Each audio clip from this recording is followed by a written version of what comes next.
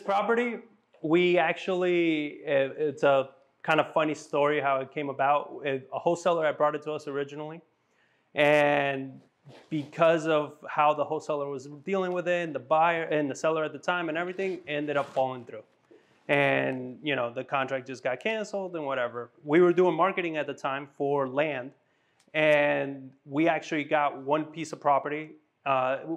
No, it wasn't the guy that from that corner lot near the office, right? It was another piece of land. Yeah, it was a different piece of land. Yeah, it was over off one of the historical districts or something like that. I was like, I don't want that. Yeah, we don't like historic districts. We don't want to mess with those areas at all. So, but he says, oh, but I have another lot, and it happened to be this one, and we had seen this one before, right? And at the time, this house had a car accident. That, as you can see, how the road is. They kind of drove a car into the house, caught on fire, and the house was demolished at that point. So they've done a lot of fixing and everything to the road to prevent that from happening, but it's just been sitting on a slab. So, you know, but the slab was here, plumbing, electrical. So as far as new construction goes, we had a lot of those things. Our utility services were already to the lot, and that saves a ton of money. And headaches. I mean, dealing with the city, dealing with all that to just get those things. I mean, one lot, I was telling her the story of near our office that we were looking at a corner lot, and they were telling us, you know, we weren't sure if we can tap into the plumbing in the city sewers or not, or how far they were, or if they already had it to the lot or not.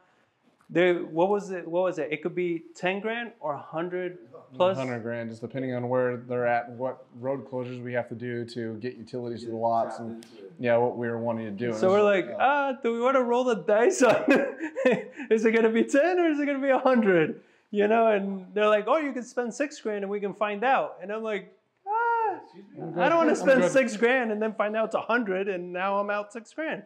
So we were actually we were debating between both. We really wanted that one because it was a big corner lot right off of West Avenue, like in the middle, pretty much like Castle Hills area.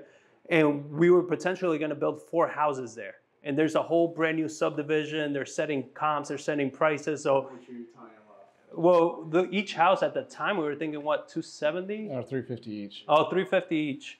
Yeah. So, and we were going to, what was the price for the whole lot? It was up there, right? It was like I don't say it was like 120.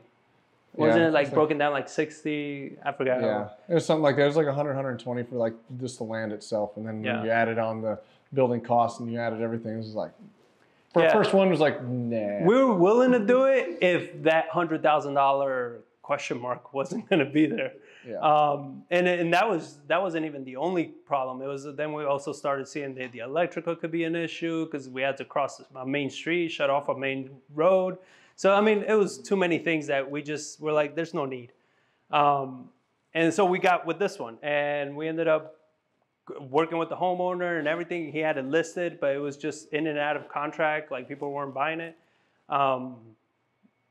It's because the lot issue. It was explain. Let them know so about the reason they kept falling out of contract, or my suspicion is because you couldn't build on this slab per the zoning. So there was a big conflict there, and then you had to get approval from the city, which gets very frustrating because I went down there and asked, this is what we want to do. We want to build the exact same house and the exact same footprint. Am I going to have a problem doing that? Oh, no, you should be fine. You should be fine. You're good to go. So we go ahead and buy it. Submit our permits. They're like, oh, you can't build on top of that lot. We're like, why? And there's like, it's zoned R5, and R5 requires a 5-foot building setback. Obviously, we're a 0 lot line, which that doesn't work. And I was like, are you serious? Like, what do you expect, for us to pick up the slab and move it 5 feet? Yeah, so we had to go through... We had to go through the Board of Adjusters to request a variance that basically allows us to say that it's a 11-panel board, and you have to get 9 yeses for them to say, yes, we understand the building code is this, but in this scenario, we're going to let it pass. And fortunately, thank God, they let us pass, and they let us use the existing lot and grant us our variance to go from a 5-foot setback to basically a 1-inch setback is what it really breaks down to be. And we ended up getting support from the neighbors too. Yeah, and it really, because like I'd been through this process with the city before, and I was like, I'm gonna get this letter. I went to all the people around, knocked on doors to get approval and everything like that. And then the neighborhood association said they disapproved it, and I was like, why? And he used to be on the Board of Adjusters. He misread it. He thought I was like actually requesting to like move, like take 5 feet of her land or something like that. And I was like, no, that's not at all what I'm doing. Like I'm building on the top of the existing slab. And the way they worded the variance, it kind of was like, all right, I see how you kind of got that misinterpreted. But talked to him, got full approval, got full support, and got that done. But that whole process took us like 2.5, 3 months just to get through it. So yeah, that's why that slowed everything down. It was like, oh. And that's why we don't like dealing with historic districts and stuff like that, because if you're doing any type of new build, addition, anything, you got to get like everybody and their mother's approval before you do anything. And they can change their mind at any given time. Yep. Even the same board can tell you yes at the beginning, and 2 months later say, yeah, no, never mind. Like, well, what do you mean never mind? We're already in it. Like we're spending real money. You know, because all their laws and everything they're so vague that it's open to interpretation. That's why when we tell people, when you're getting into projects, when you're getting into stuff that you haven't done before, partner with somebody. Make sure you have enough of a spread. Like, don't just jump in because the market's hot, because you can lose your butt really, really quickly on these projects. And then it's something that's like, you know, if you're not anticipating it, which you can't. I mean, we on the projects that we have in Dignuity, we couldn't anticipate all of those things. We spoke to the city. We spoke to everybody. Everybody's like, you're good to go. We start breaking down. Everything got shut down. It took us over almost a year to even begin to break ground. So it's a nightmare. You want to make sure you're definitely getting it done. But we were able to get past that variance, past all that, and they allowed us to do it. And what was it on that side? We couldn't, it was the overhang, right? The overhang is almost like, there is no overhang. Right. Yeah, they wouldn't let us have an overhang on that side of the house, so it literally just stops. And so it's one of the things. It's like that overhang's there for waterproofing reasons. Like, why do we not can we not do that? Like, well, you're going over the land, and it just was a huge process. We're like, all right, fine, we'll get rid of the overhang, and got rid of the overhang. And every time you go to submit for a re-review, it takes time. It costs money to do. So it was a process to get the building plans approved. So we bought it in February. And we didn't actually start building until July. And that's why, you know, another thing we learned is we borrow all our funds from private individuals to do our renovations. That's why you don't borrow the full amount, you know, when you're going to build until you're going to break ground, because you could be sitting on the lot for months.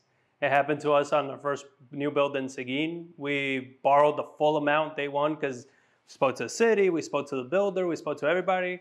2-3 weeks, we're gonna be clearing trees, doing this, doing that.